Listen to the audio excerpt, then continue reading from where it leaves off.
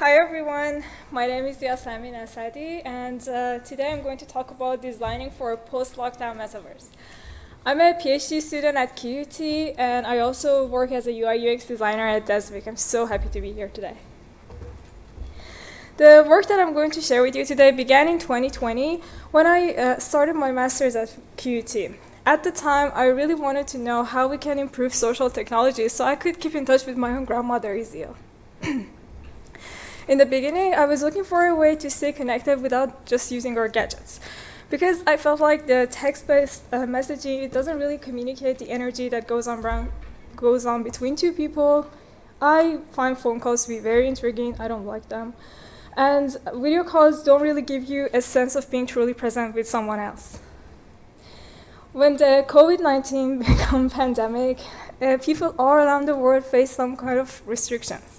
In Australia, older adults were advised to stay at home and avoid traveling or leaving their houses, basically, aside from essential trips.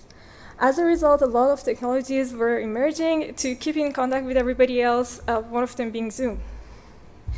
These restrictions highlighted the need to research how older adults were adjusting their life to the circumstances of the pandemic and if their technological needs were changing.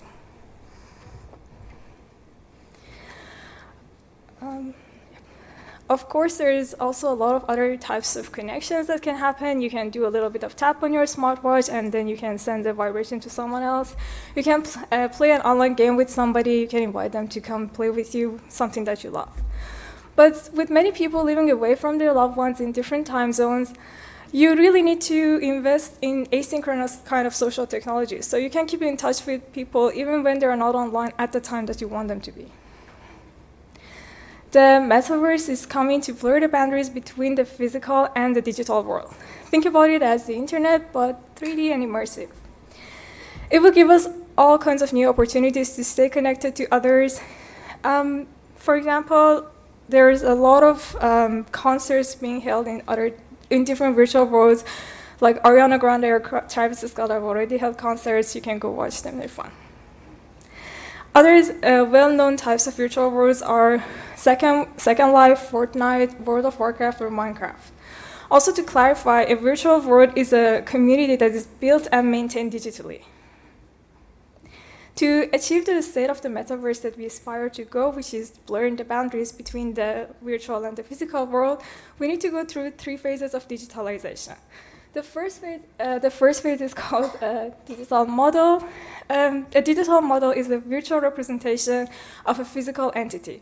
So here, the physical and the digital world, they don't really communicate with each other. The second phase is called a digital shadow. A digital shadow is a virtual representation of a physical entity which is impacted by the physical entity. So there is no impact coming from the virtual world to the physical world, but there is all sorts of impact coming from physical to the virtual. And finally, the third one is called the digital twin. This is what a dynamic virtual representation would look like. So physical and the digital world will impact each other. By going through each phase of digitalization, we will necessarily have more opportunities to engage with other people. For example, right now we have avatars. We can communicate through our avatars in the virtual worlds, and a lot of research is going on around about how to enhance the physical image and the body language of avatars, so just the conversation flows more naturally. Another type of keeping in touch with other people in the virtual world is holograms. So there, in Sydney Jewish Museum, there's a exhibition called Reverberations, A Future of Memory, where 3 Holocaust survivors have sat down and they have answered 1,100 questions. So now you can go and discuss with them their experience and just talk to them within their holograms. So back to the original question, we wanted to see how we can improve the user experience of connections over distance. How do older adults use technologies during the pandemic and the lockdown time? And also, we want to see how technology could help them to adjust their lives to the circumstances of the pandemic. To answer these questions, I conducted 3 rounds of semi-structured interviews with 13 older adults who were residing in Australia at the time. The first round was conducted between May to June of 2020. At the time, all states in Australia were under a form of lockdown. This round of interview, I really wanted to know how was their life before and after the pandemic, if their life has changed, and if their technological needs have changed as well. The second round was conducted during August of 2020. This time, a lot of the states in Australia were on their roadmap to come out of the lockdown. So I wanted to see if the novelty effect played a role in how they were adjusting their technological needs. And the third round finally was in October 2021 with all Melbourne-based participants in particular, because Melbourne has the world record of longest days in lockdown, so I really wanted to know how they have been living their life during the lockdown and if technology was actually helping them. The theme of slowness was generated after the 3 steps of the thematic analysis process. So I want to clarify the definition of slowness in this research as well. It refers to how the participants sense the passage of time, or how they have more time to curate their own activities or take control of their lives. Slowing was experienced differently from one person to the next. When pandemic happened, a lot of activities outside of people's houses were canceled or moved online. So this freed up a lot of activities and gave participants a lot of free time to just slow down their life and think about what's going to happen. I would like to acknowledge the fact that not everybody enjoyed lockdown or not everybody felt like they were slowing down in time. But the results that I'm sharing with you today about life is slowing down, it was also repeated in a lot of other countries with different cohorts of people as well. So for example, nurses in Singapore were reporting that despite having a very high stress job during those years, they were still feeling like the time is passing a little slower. As I mentioned earlier, we began this study to understand how people's technological needs have changed during the pandemic and how the slowness was generated as a theme later on. So this study comes from a human-computer action perspective, and the previous studies that I mentioned about the slowness, they were coming from a more of a psychology or sociology point of view, so they were not discussing really technologies. Now, I want to talk about the findings from now on and how the wide range of experiences of slowing down modify social interactions and technology use, depending upon people's circumstances, relationships, and attitudes is one of the most notable findings. The 3 design pathways that I'm going to talk about today, they emerge from our ethnographic methodology. And they're coming to advocate for a more user-driven design experience instead of starting off from a designer-led perspective, just like Elena mentioned yesterday, and scale it up to include a lot of more people. These considerations become especially important when we move on to the metaverse. Because the metaverse is going to be considered immersive and it's going to be all around us, and we can't really just turn off our laptop and move away from our gadgets, it becomes even more important to think about what our users actually want. The first pathway is called the agency pathway. We found that older adults really enjoyed being more in control of their time and how they were able to curate their own activities and adjust their activities to develop their new routines, which they were perceiving as slower. This points to designing technologies that supports this sense of control, whether the slowing down is happening because of external circumstances or it's just coming from their bodily changes.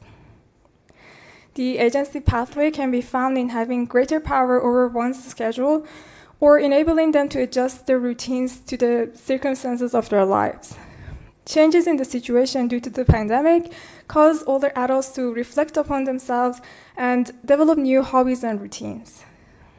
For example, one of our participants mentioned the early stages of lockdown were marvelous because you got to do all the things you've been meaning to do for ages. It encouraged me to go for walks, to do knitting, which I haven't done for 20 or 30 years, and encouraged me to do some sewing, which has been hovering like a guilty conscience forever. Revisiting an old hobby that she hasn't revisited in a long, long time was something that she was able to do just because she had more time on her hands. A lot of her clubs were canceled, so she couldn't really go meet up with her friends, and she just turned her attention to the circumstances of her house. Surprisingly, this is coming from the second interview. And the state that she was residing in had already ended their lockdown. But she was still continuing with this new hobby that she picked up during the pandemic. I'd like to argue that the notion of reflection should be considered while we're designing as well in light of people's circumstances. We observed two kinds of reflections happening in our participants. The first type is called reflections streamed by circumstances. So during the lockdown, having to slow down made people reflect upon one type of technology they want moving forward. For example, some of our participants upgraded their phones or their data plans, they purchased new technology. So they were looking for new ways to stay connected to others. They were looking for a more efficient technology, but they were still finding some aspects of this communication very frustrating. So they were seeking better types of communication. The other type of reflection was organic reflection. This happens when you just have more time on your hand between your activities, so you get to think about what's happening in your life and you can make changes and adjust it to your own needs. Following the changes that happened because of the lockdown, a lot of activities got canceled and people did not really have a lot of social commitments outside of their houses. So they have more time to adjust the activities that they wanted to their own routine and follow their own pace. Moving on to the digital world, the current form of interaction is through avatars. So avatars are the digital embodiments of people, whether they're true to form or they're completely different. A lot of researchers are actually working on the physical aspects of the avatar and how we can communicate within our avatars. But something to note is that in the metaverse, we're not going to necessarily communicate with humans. There will be a lot of bots, there will be smart assistants, there will be non-player characters or NPCs, and designing for them is also going to be very important moving forward. We also should consider different scenarios of these interactions in the virtual world while we move forward. So, for example, one study showed that when people had to jump from a height in the virtual world, they were performing much better when they had a robot as their avatar. Because once they had a human form, they were perceiving this act as very dangerous, so they didn't want to jump as high as their robots were. Another one found that when people were supposed to wave back to someone in the digital world, they would rather do it to a human avatar than a mannequin. They were perceiving that as very scary. So this proves that we need to design different avatars and different interaction types for different contexts. Each person will have many different sides, and they might not want to show it to everybody at the same time. This is something to consider once we reach the state of the metaverse, because as I mentioned, once we reach the state where we don't need our gadgets anymore to just enter the virtual world, this would be something to consider. What face of ourselves are we going to present? To sum it up, the agency pathway advocates for supporting greater power over one's personal schedule or activities, or enabling a person to adjust the situation to their own need. Current virtual worlds and technologies that are on the road to become a part of Metaverse are mainly designer-led. So we put on our VR goggles, or we go ahead and talk to the holograms, and they're all designed by the designers. We need to consider more of what user wants and give them more power over their own schedule and their routines. The second pathway is called the preferred interaction pathway. A promising design direction for technology for a slower life is to understand the qualities of social interactions that people experience online. What do they prefer their devices should be, and how do they prefer this form of communication between themselves? Looking at the current forms of communication technologies, our participants experience insights about the nature of interactions that they want in their lives moving forward. In collaborative work, the distance has been a very long distancing barrier between communication and collaboration. But this is also true when it comes to social technologies and relationships over distance. So, for example, one of our participants mentioned, I found that some of the Zoom happy hour things were getting to me a bit. I felt like I'm one of the ones that's single, where there are couples and they would be sitting there with their wine. It made me feel a little bit different to them. It was making me feel a little bit not necessarily good, whereas I don't feel like that when I'm walking out with them. These sorts of screen-based interactions where people are confined within tiny little rectangles and the emphasis is just on their visuals makes a lot of people self-conscious. And this will lead to not having a very natural flow of conversation, and it can also make some people, like our participants, feel othered. So these sorts of observations are what calls for consideration of design of social technologies once we want to move fully virtual.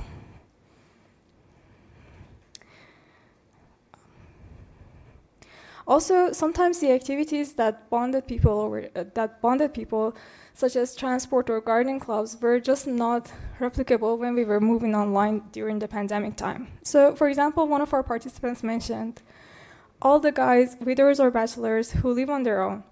And I've just run them up, not to discuss the world or not, just how it's going. A couple of them said, if you're not going to talk about transport, I'm not interested. They call it on-topic and off-topic. I didn't want to talk about off-topic things, and that's been a bit of an eye-opener. So as we can see, the activity that bonded that group of people was canceled when they moved online during the pandemic.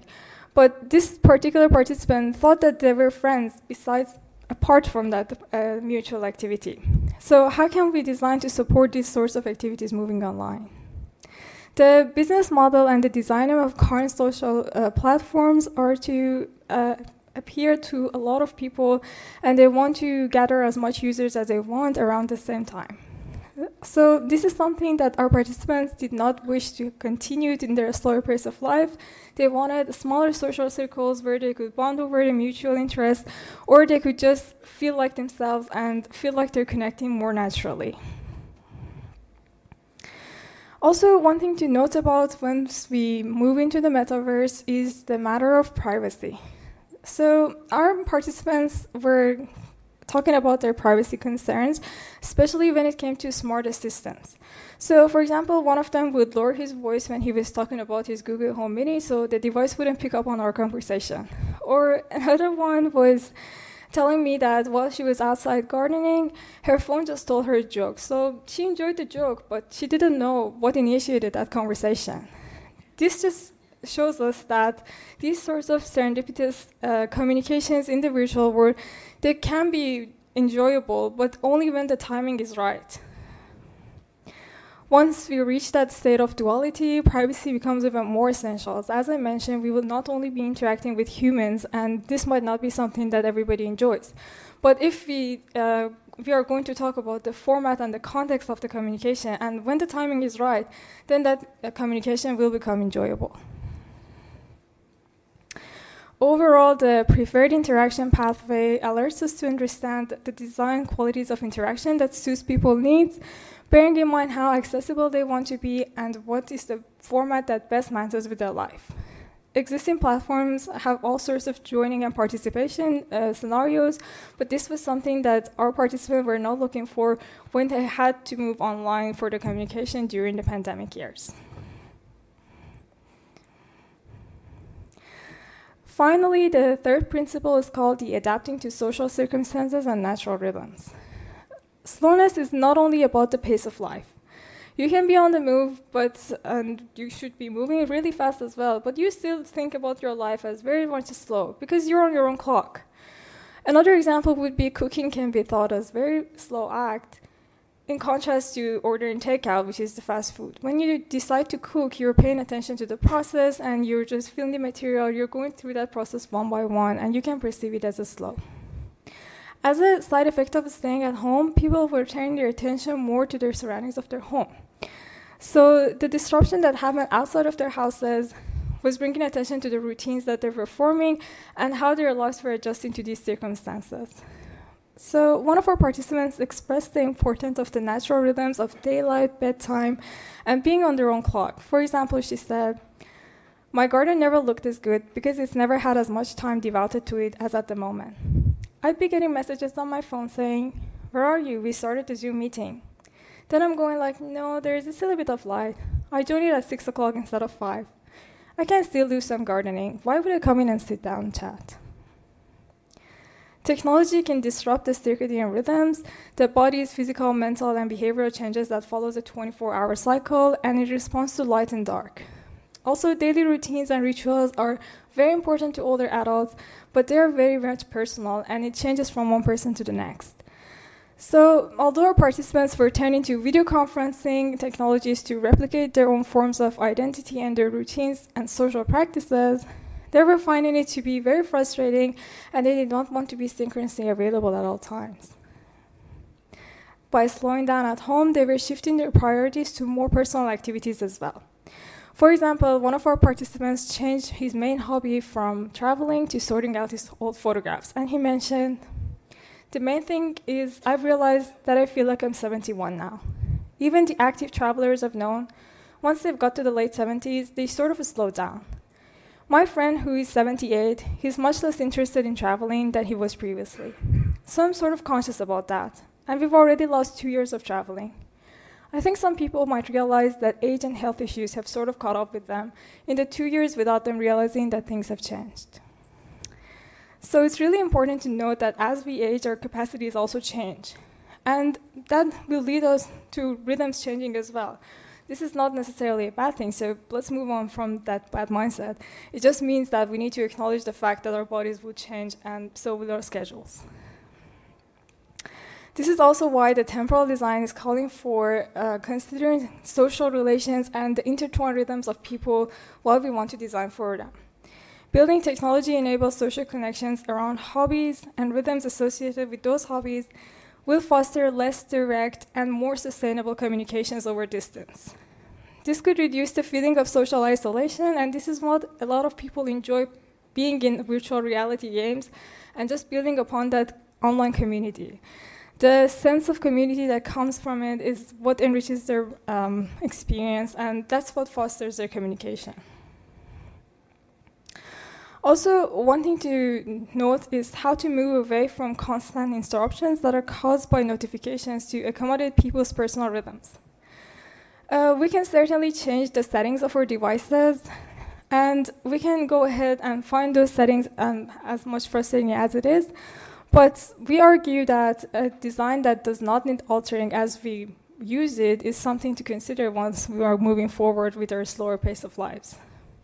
This becomes even more important once we get to a state of metaverse. Once we have one token of login, and again, we don't need our devices, and it's just going to be all around us, there's so much that we can control in our physical and digital space to show or hide. So we really need to be cautious about people's rhythms and their natural body clock once we want to design for them during the metaverse.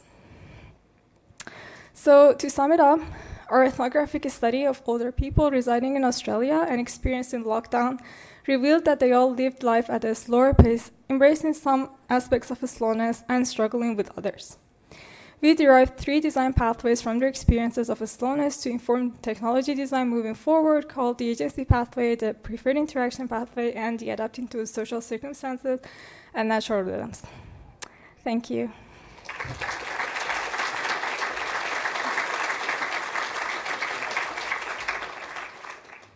Questions? Do we have questions for Yasamin? I'm looking here.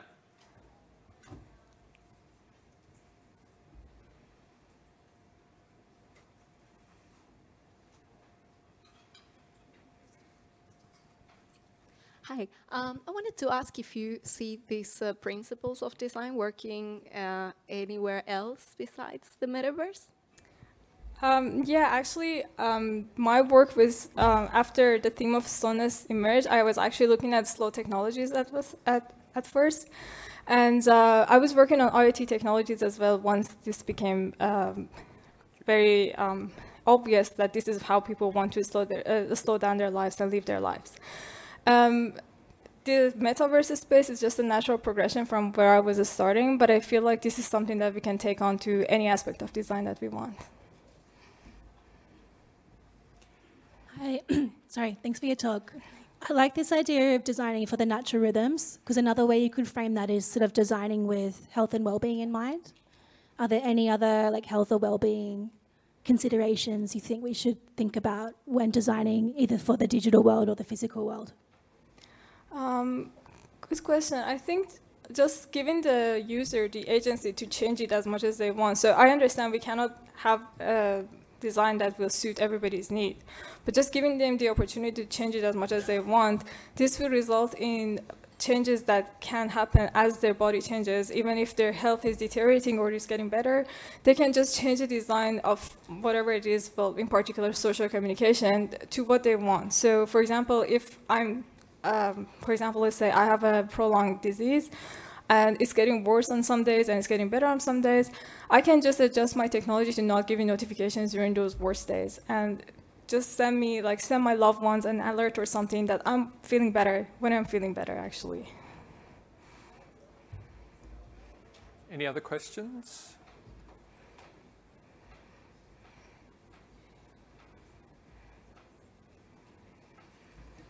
Just a moment. You got 2 microphones converging on you. I can use 2. So I'm going to ask a basic question. Now, when I hear metaverse, I think Meta, just the former Facebook, and VR goggles that are too heavy for me. But I liked your definition at the beginning on more of a two-way flow between worlds with very little resistance. Yeah. And as a gamer, I definitely know the digital world to some form. What does it look like as a future for you, rather than talking about goggles? But if we're talking about a two-way, I guess, connection, rather than them being a hard split between the middle. Can you talk more about what would that look like if you're there and it's not on that kind of weird goggle side and more on, oh, hey, we can kind of do things. Yeah, could you give some color to that maybe? Yeah, personally, what I was struggling with was standing in long queues. I was thinking if I could just send my avatar or my virtual self to stand in a queue, and then I was doing whatever I was, and if they needed my human form, I go back and stay there. That was something that I would have personally loved. But as I mentioned, so the definition that I gave is the definition that I have for metaverse. It's currently up for debate in especially the HCI space and especially the HCI academic space. It's still unclear, and it's not something that is set in stone yet. But as I mentioned, for me, it's something that I can have my physical life and I can have my virtual life, and these two will impact each other as much as they can. But it's not like... So for example, if I'm getting hurt in the virtual world, it will impact me in the physical world, let's say. Yeah. Yasamin, somebody asked if they could see the last slide, if you could go back a slide. I'm guessing there's a photo that they want to take maybe. There it is for whoever asked for it and requested that. All right, thank you so much. Please join me in welcoming and thanking Yasamin.